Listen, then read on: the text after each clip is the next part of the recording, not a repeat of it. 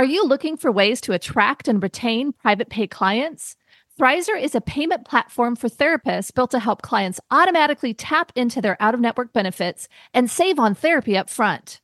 Check out our special link, join.thrizer.com/modern therapist, and use the code Modern Therapists to activate $2,500 in free payments with Thrizer. Therapy Notes, the #1 trusted EHR among mental health professionals, just keeps getting better and better. With legendary customer support 24 hours a day, 7 days a week, they're giving you all the tools you need to succeed, whether you're a solo clinician or a group practice. Try them free for 2 months using promo code MODERN today. You're listening to the Modern Therapist Survival Guide, where therapists live, breathe, and practice as human beings. To support you as a whole person and a therapist, here are your hosts, Kurt Widhelm and Katie Vernoy. Welcome back, Modern Therapists. This is the Modern Therapist Survival Guide. I'm Kurt Widhelm with Katie Vernoy, and welcome to the podcast about all of the things that impact clinicians. And one of the things that Katie and I push for is about inclusion and diversity, not only the clients that we see in our practices, but also in the workforce that we have. And it's been a while since I've started one of these episodes with a joke. So, Katie, this one's to you. Okay. The topic today is about bilingual, bicultural clinicians in the workplace. So, you know that bilingual means somebody who speaks 2 languages. Trilingual would obviously be 3 languages. Do you know what it is when it's 1 language? How about the dominant thing in the workplace? So, bad jokes aside, we are joined by Adriana Rodriguez. She's an LMFT in the Sacramento area. She was one of our panelists at the Therapy Reimagined 2020 conference, and she is coming back to us for Therapy Reimagined 2021. And she is going to share with us about her experience and her interest in improving bilingual aspects of the workplace, some of the limitations our current systems have. And it's always so much fun to hang out with Adriana. So thank you so much for joining us. Thank you for having me. I'm excited. We are so excited to have you here today. It's so fun to have people who are friends of the show on the show. And like Kurt said, it's so much fun to hang out with you. So as you know, the first thing that we ask each of our guests is, who are you and what are you putting out into the world?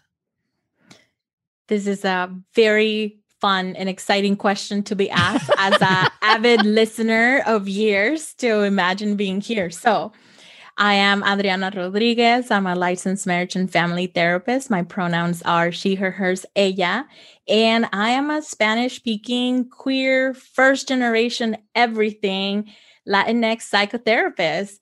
And I am passionate about the stigmatizing mental health. And I believe that conversations about mental health and therapy can and should start outside of the therapy room. I find that when folks are coming to see me, it has taken a lot of contemplating to get to this place of I am going to come in.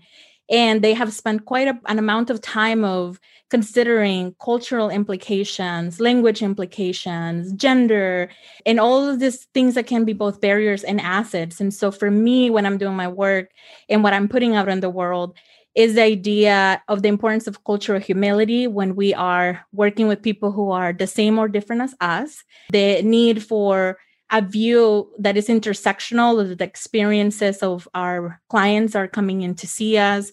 So keeping in mind things like racial identity, ethnic identity, language, immigration history, sexual orientation, the gender binary, intergenerational trauma. So all of those things, like how do they show up?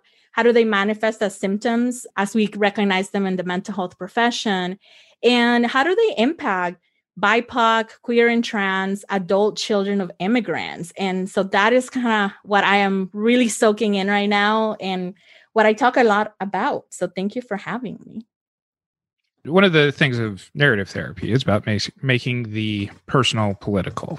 And that's something where, having known Adriana for a while now off air, we know that your personal story definitely has impacted your interest in supporting bilingual clinicians, minoritized, marginalized communities.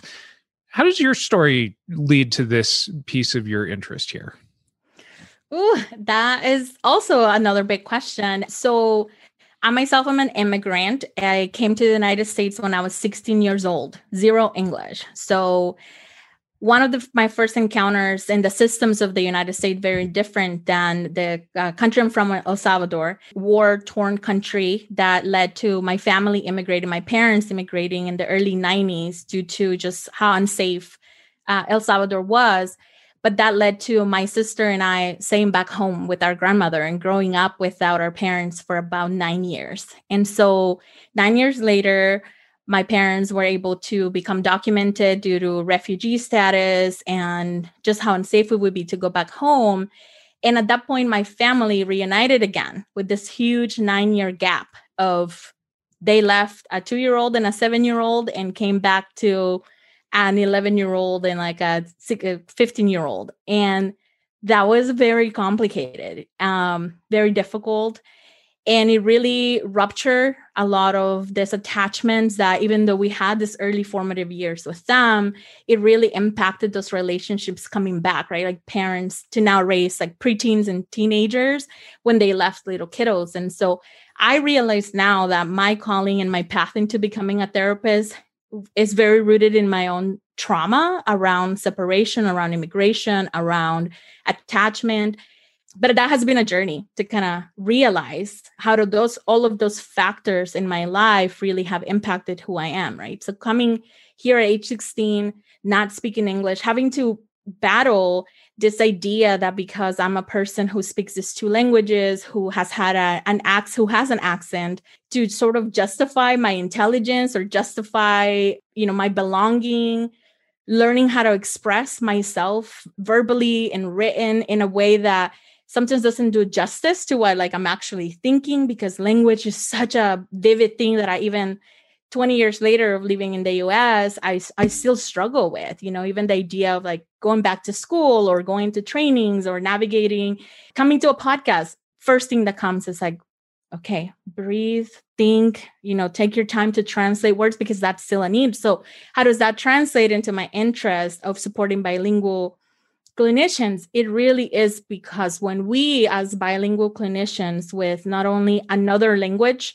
but we're showing up also with this multicultural experiences and intersectional identities that in varying degrees throughout the years really impact who you are, right? And so my journey in higher ed, my journey in becoming a therapist was very critical of my culture for a long time, because when I started learning to be a therapist, and we aspire to these parents that have this great attuned to their children's needs, or that can communicate their feelings, that can express boundaries, that wasn't happening in my family. That wasn't happening in anybody's family that I know.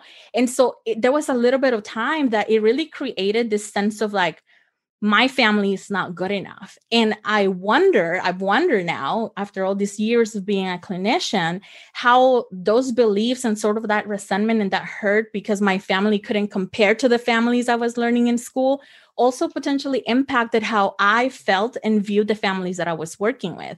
And not having the language or the direction to be considering these things, right? I think about if I was working with the first families that were monolingual, that were recent immigrants, that had children who had experiences similar as mine, and if I had been aware of all these implications that I can name, I have language for, what difference would have made?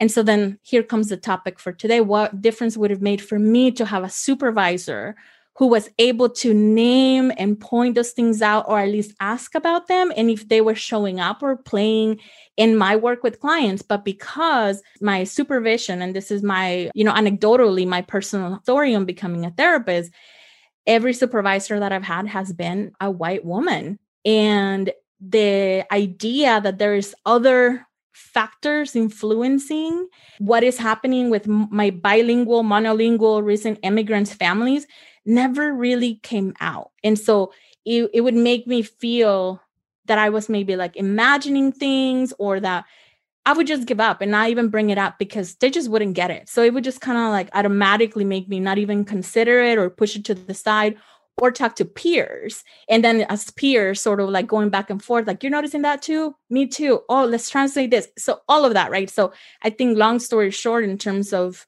my own development to get into this place, I've had to recognize that my own family history, my own histories of both the traumas, the gifts, the resilience of the people where I come from impact who I am and how I show up every day with my clients in the therapy room. And so that has been a journey. It's so interesting to hear your story, Adriana, and I'm so glad that we get to hear it today. Thank you for sharing that. I think what I understand after a lot more information has been shared with me, I had the same education you did, but being a white woman, it was aligned with my experience. I didn't know what I didn't know at that point. And during my time working in South Los Angeles, there was definitely a lot of education that came forward once I had a bilingual supervisor who then brought in Spanish DSMs and started having, supervisors that actually could speak in Spanish to discuss cases. And so it was very interesting to figure out very late, because I was already a supervisor at that point, like very late on, like, oh my gosh, there's all this that's missing. And so to me, I'm so glad that this is something that you're passionate about, because I think it's such a need. I don't think it's been fixed, even though this was several years ago. Mm-hmm. And so for me, as a white supervisor, there were things that I was able to take in, and even in listening to your story and the separation during childhood and the need to learn specific, kind of learning English or figuring out, kind of what level of acculturation or whatever there was going to happen, the relationship with parents, all of those things. Like, your story is both unique and not uncommon. Mm-hmm. And so what do you think that white supervisors, so like the supervisors that you had, what do you think is most important for white supervisors to know when they're supporting bilingual clinicians with marginalized identities that you think that they're often getting wrong? I would like to answer that question with a question. Okay. What is getting lost in translation? Right. And not just the linguistic translation, but the experience, the context of the cultural information that is given by the people that are in front of us who are different and even similar to us. Because I think even there is a gap that can happen when we're thinking about cultural competency, which I just don't abide by. I like to think more about the perspective of cultural humility, right?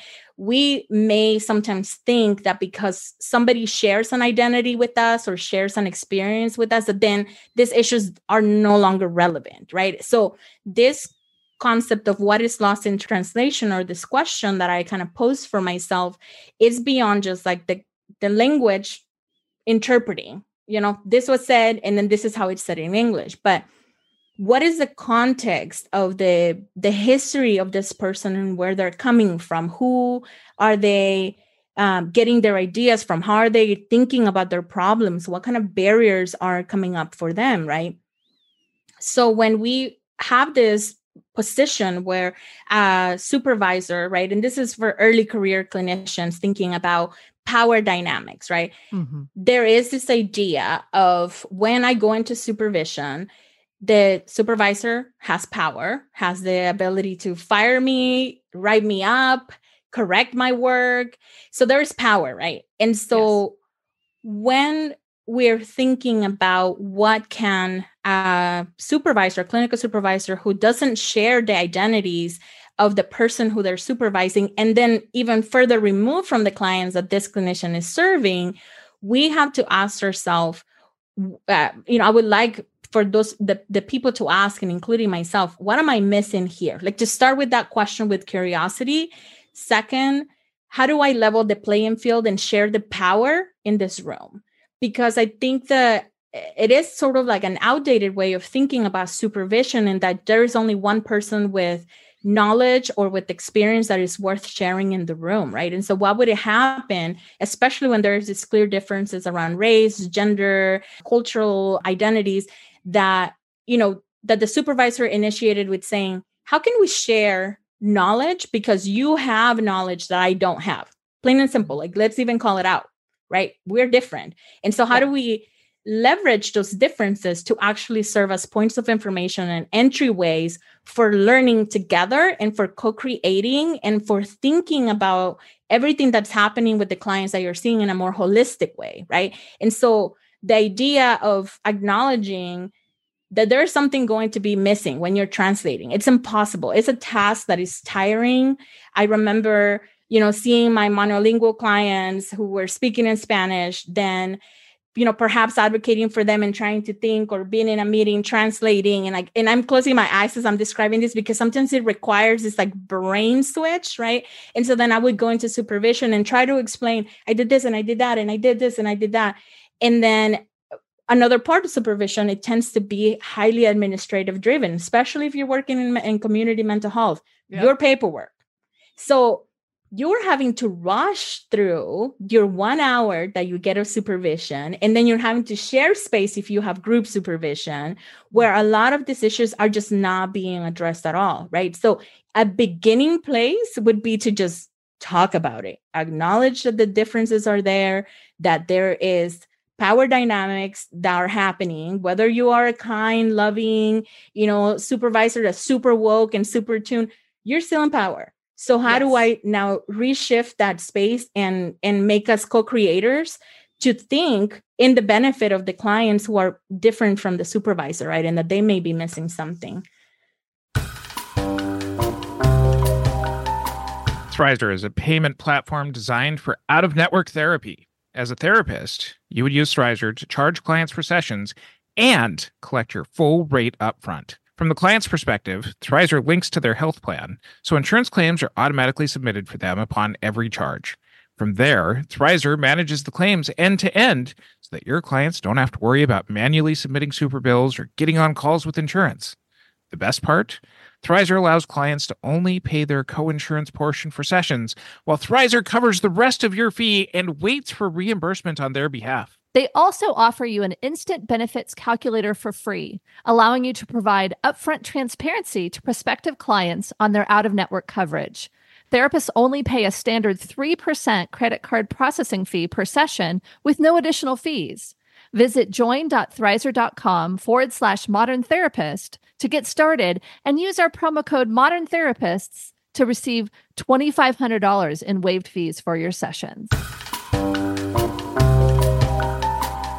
I know that you're coming in and sharing with us and sharing with our audience your experience in this, but I want to go one step further. I don't think that that's enough. I think that there's almost an ethical concern when it comes to supervisors in this position, that there has to be a supervisor responsibility to say, am I actually competent enough to be supervising bilingual clinicians? I think that that is the first step that, if I can supersede you here for a moment, but that has to be something where the supervisor has to be able to set the tone, have an agency-wide tone or a practice-wide tone, that there is a question here that cannot be answered solely with the supervisor on high, but it has to be something where the approach is first recognized as, does the supervisor A, have this knowledge, and B, going beyond just cultural competency or cultural awareness or cultural humility, and actually being able to do this in supervision. We wouldn't have any qualms about this if it was, do I have the competency to do therapy with a bilingual client? I don't think that the conversation is far enough yet that we say that this could happen with supervision. Mm-hmm. So I'm going to take it even one step further behind that. Great. Yes. And I'm going to talk about the institutional and systemic challenges of why our supervisors who are monolingual or cisgender or the only ones, quote unquote, available to supervise as clinicians. Because I'm going to tell you a secret. Bilingual clinicians, we are here. We exist and we are highly capable. And sometimes we have a really hard time getting hired or promoted into positions where this is being accounted for all the reasons, right? And so institutionally, systemically, we need to begin with is our faculties at universities, that the training programs, are they diverse enough, right? Are the people at camp diverse enough? Are the people at the BBS diverse enough? Systemically, we have to really take this conversation even further back, because otherwise what we end up doing is kind of like spinning this hamster wheel of defeat where, well, I don't feel qualified. I don't feel that this is within the scope to supervise. So what do I do?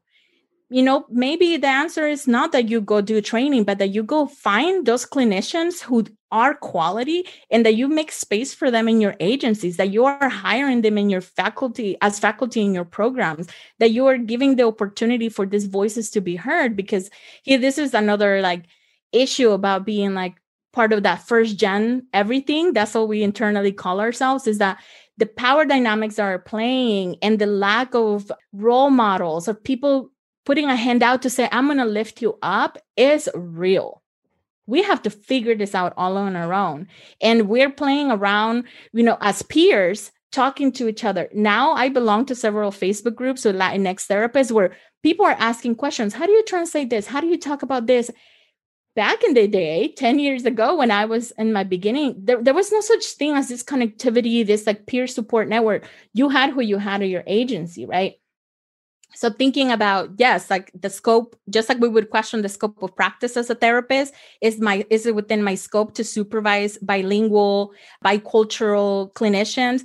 What are our agencies? What are our systems? What are education institutions doing to support bringing in diverse voices, not just for the sake of tokenizing or just to say we have diversity or we have like this one multicultural class that is being taught by XY person with this XY identities, but how are we really embodying cultural humility and cultural awareness systemically? We have to start there.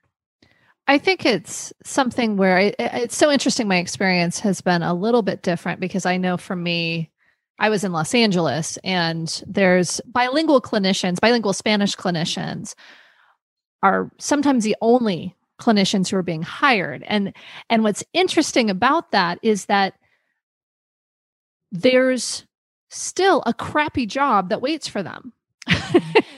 And so it's still, and so then I've got clinicians who are monolingual English that are complaining that they're not bilingual, so they're not getting hired. And so it becomes this weird dynamic around this us-them thing that really is about, I like how you said it in the beginning, this, a hurdle or a benefit. I think you said it much more eloquently than I just did, but the idea that the fact that you are bilingual is a hindrance pisses me off because it is actually such a beautiful skill that you're bringing to people who need therapy, who need support. And so being able to figure out how to fix this systemically would be awesome. I think that probably is beyond the scope of our practice. Yeah. Mm-hmm. But I think about even just the job, and I think this is both important for, our audience members who are bilingual, who are seeking jobs, and also all of our audience that potentially are looking at supervision.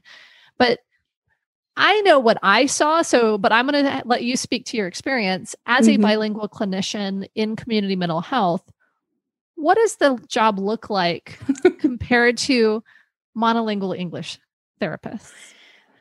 So here, one of the factors that kind of is an umbrella factor to answer this question is the survivor's guilt. And this is something that I've explored extensively in my own work around how does my survivor, quote unquote, and I use survivor as in relation to, I am the first person in my family that successfully not only immigrated to the United States, but learned English, successfully navigated all these institutions, has a career that is in front of a computer versus doing physical work or, like having all these things. So there's this sort of like, and maybe there's a better term for it, but the way that it kind of comes up for me is the survivor's guilt, right? Of I've made it and I am willing and wanting to bring everybody along with me. So how does that happen when you're in community mental health?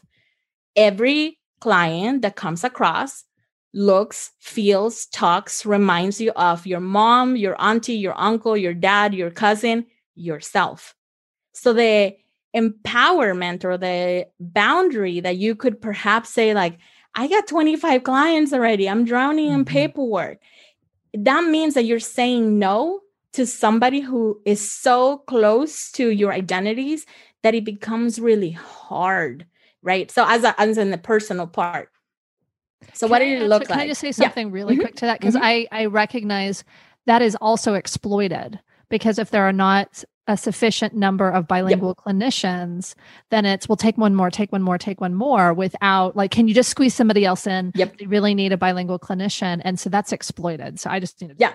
So exactly that. So because of the power dynamics that we just talked about before, right? Like that is also, that becomes the perfect scenario for people being overworked, overtired, under-supervised, under-supported, and leads to burnout. That's why I left the field for a few years, because it just did not seem like a sustainable way to function. That every Spanish-speaking client that came in, I had to balance my personal values and guilt about saying no, and the idea that this person would go without services because there was nobody else in my agency that could take it, right? And so, and then you add productivity, and then you add all of that stuff, right? So I know that myself and other clinicians who were at our agency had some of the higher caseloads, had to drive further out. I was in San Francisco County when I was doing my hours as a trainee, as an intern, which now will be an associate. And San Francisco County foster homes would, San Francisco is a very small city. So our clients would get placed in San Jose, Visalia, Vallejo, everywhere. And so on top of having this incredibly huge caseloads, you also had to be traveling to all these places. And, so it was a recipe for burnout. I burned out really quickly. I knew I was focused. I needed to get my hours, and I work.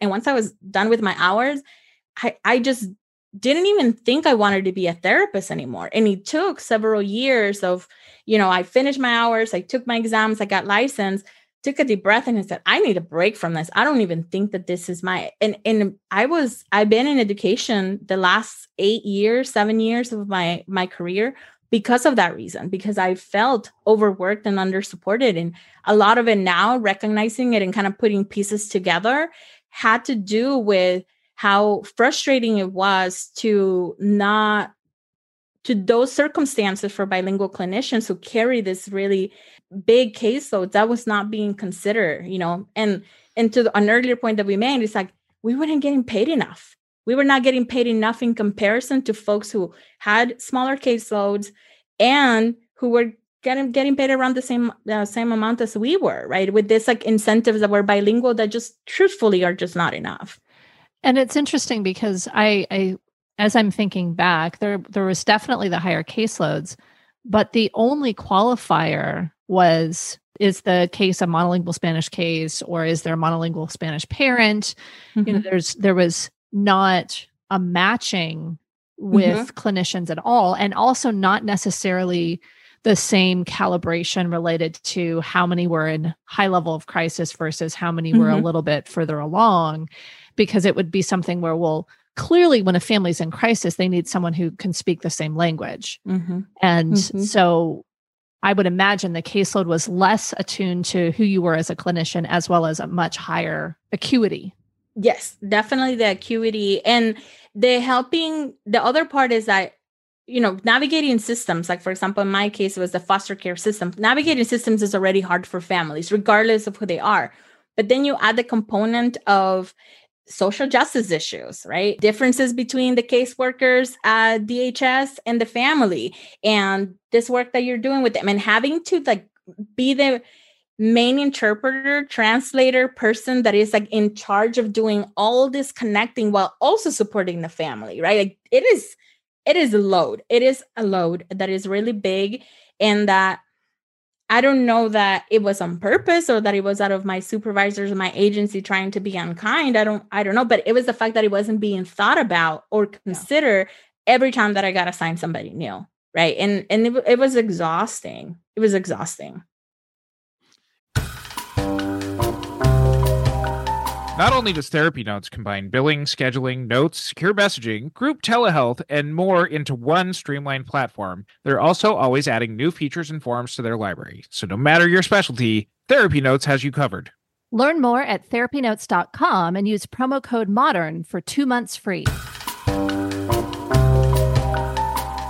You're not the first person that I've heard talk about this extra burden of work, of, not just the caseload stuff, but you're not even the first person I've heard talk to about how we're burning out clinicians before they ever get licensed. And many choose not to actually go through the licensing process because of some of these barriers. And we can speak all day long about representation, but when we reward representation with extra burden that, goes beyond even what you've discussed so far. And I know from some of our conversations off air, like, I'd love for you to talk about the, languages around even just being able to communicate what therapy is and how that impacts clients in some of the communications, how documentation works out when you're having to do not just the translation and sessions, but to get services funded. So one of the things that I can say about that, for example, things that we take for granted as English-speaking clinicians, the fact that we go to trainings and you receive all these materials, but then your clients are Spanish speakers, and who's going to translate all that for you? Who's going to put that all in Spanish? And so then now you're not only the clinician, the verbal interpreter, the translator of the documents, but now you have to turn all whatever evidence-based practice that was packaged really beautifully in this training, and you have the duty of also translating it in Spanish. I have my own collection of Spanish forms that I've created over the years that I share with peers, that I've shared because other people are sharing with me. We end up having to do this peer mentoring and this networking based sharing of knowledge that should be coming from the people that are training us and the people that are employing us, right? But if the cultural considerations are not there around language, in this case that we're talking about, and you say, send me to a grade, I used to be a triple P parent coach for parents, right? But all the documents were in English. And so then I had to prepare in advance for my Spanish session, and the language, it translated in English. If there was a worksheet translating that, but then there's a complexity of also as Latinx, Hispanic people not being monolithic, right? Like the idea that the Spanish that you may speak may not necessarily translate for the other person that you have in front of you, because there is a language and cultural implications even within the same and different areas, countries that people are from. So something as simple as boundaries. We don't talk about boundaries in Spanish. Like the word is limits, right? Like that's the word, like how we express it. Like even to this day, it's just like, it's like, you got to be okay with setting your limits, because the word boundary itself, there's no quite a translation. There's even a debate of whether we are terapistas or terapeutas. Even what a therapist is called, that's a debate. Like what word do you use? The cultural component of the power dynamic then showing up in the room between you and your client, and that they want to call you a doctor, they want to call you a psicóloga, they want to call you a doctor, a psychologist. And you're like, no, I'm a terapeuta. And like trying to explain all those things, like the language, the gap in the language of not just translating because you put it in Google Translate and then you're just like reading it, but the context of the education level of the person, their own trauma history, their own potential learning disabilities, different factors that are going on that in my experience, when I first came to the United States, I compare it to when I came as an 11th grader and they wanted to put me back into 9th grade because I didn't speak English. And wait, what? What do you mean? Just because I don't speak English, I have to go 2 years back in school, right? And so we are making lots of assumptions about the people who are receiving these materials, who both can have either a higher capacity to understand and probably are smarter than the clinician that is in front of them in Spanish, if you ask them, right? But that sometimes, depending on the history of that person, may have low literacy levels. And if that happens, how are you bringing not only translating English, psychological language into Spanish, but then bring it down to the context that meets the needs where your client is at? So it's very, very complex. And it goes beyond just translating the worksheets, because it's actually the way that it's being delivered also has to be fine-tuned. So there's like an ongoing process of fine-tuning throughout that you have to figure it out on your own. You are figuring out actively on. For folks who are wanting to support bilingual clinicians, bicultural clinicians, what are some steps that could be taken? Whether it's as a supervisor, as an ally and a colleague, like what are the things that you think would be most helpful for us to do to support these clinicians that have this extra weight to carry? I think we need more research around the impact of, even in a personal sort of interest, as I've looked in EBSCOhost and the APA journals, the literature around the implications of monolingual supervision of bilingual clinicians who are working with either bilingual or monolingual clients, there's almost no literature, right? So even beginning there, like we have to have more research. We have to understand what are the things that are getting in the way, and also what are the gifts that come when you are having the pleasure and the honor of supervising somebody who's so different than you, and the ability to learn from them, right? So shifting the power dynamics, more research. We need to train our supervisors to ask that question that Kurt asked. Am I capable? Do I have the capacity? Do I have the training? Am I the best person to supervise this clinician that is in front of me? And so promoting that self-awareness, that questioning, and including the culture of humility. How are the differences and the likeness between us showing up in the room and in the triad between the supervisor, the clinician, and then the client, right? It's a triad that is happening. We need to increase the knowledge of these cross-cultural skills, and moving away from the idea of the competence, that this is something you will achieve. This is something you have to remain flexible, open-minded, and open-hearted, even as a BIPOC clinician, as a woman of color, as a queer person, that I have to constantly be re-examining my beliefs and my truths, because they may or may not be rooted in white supremacy. They may or may not be rooted in colonial racist practices, that if I'm not aware of them and I'm not questioning. So the idea of remaining self-aware and achieving and striving for self-awareness at all times, right? And with the hope that the more that you're aware, then the more that you're going to be able to make connections and help others make connections and answer the questions that you don't have answers for. Utilize your clinicians that are in front of you as a wealth of knowledge. And at the same time, do your work, because you don't want to burden on top of everything that your clinicians are already doing to also teach you, right? But how can you share the power with each other in the room so that you also can be like open-minded to these things that maybe they just naturally don't come to you? And how do you make them natural? How do you make this kind of questioning natural to yourself? Thinking also about the difference between personality dynamics and cultural dynamics, that just because one of your clinicians feels this way and they're working with this population, your next clinician's experience is completely nuanced and multifaceted. And so how are you I mean, it's a big job. I'm not going to say that this is not a big job, but the thinking about the individual experiences of people, we need to develop skills about case conceptualizing. How are we thinking about the people that we have in front of us, right? Like, what are their histories? What are the nuances for their own lives? And what do they bring up in the clinician? And then what do they bring up in the supervisor? Is this triad that we've got to be thinking about at all times?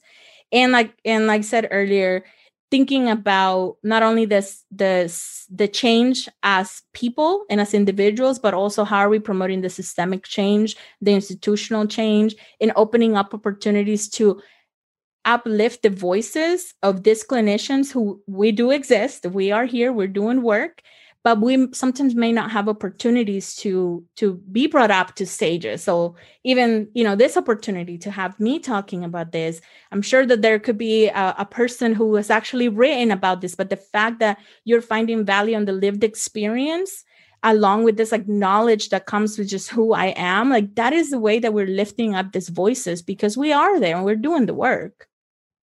Can't wait to see where you are at with this conversation at the end of September for Therapy Reimagined 2021. Shameless plug. This is the plug. I'll be there. So if you want to talk more about this, you better be there too. Yep. And check out Therapy Reimagined Conference for tickets and being able to see all of our wonderful speakers, including Adriana. In the meantime, where can people find out more about you?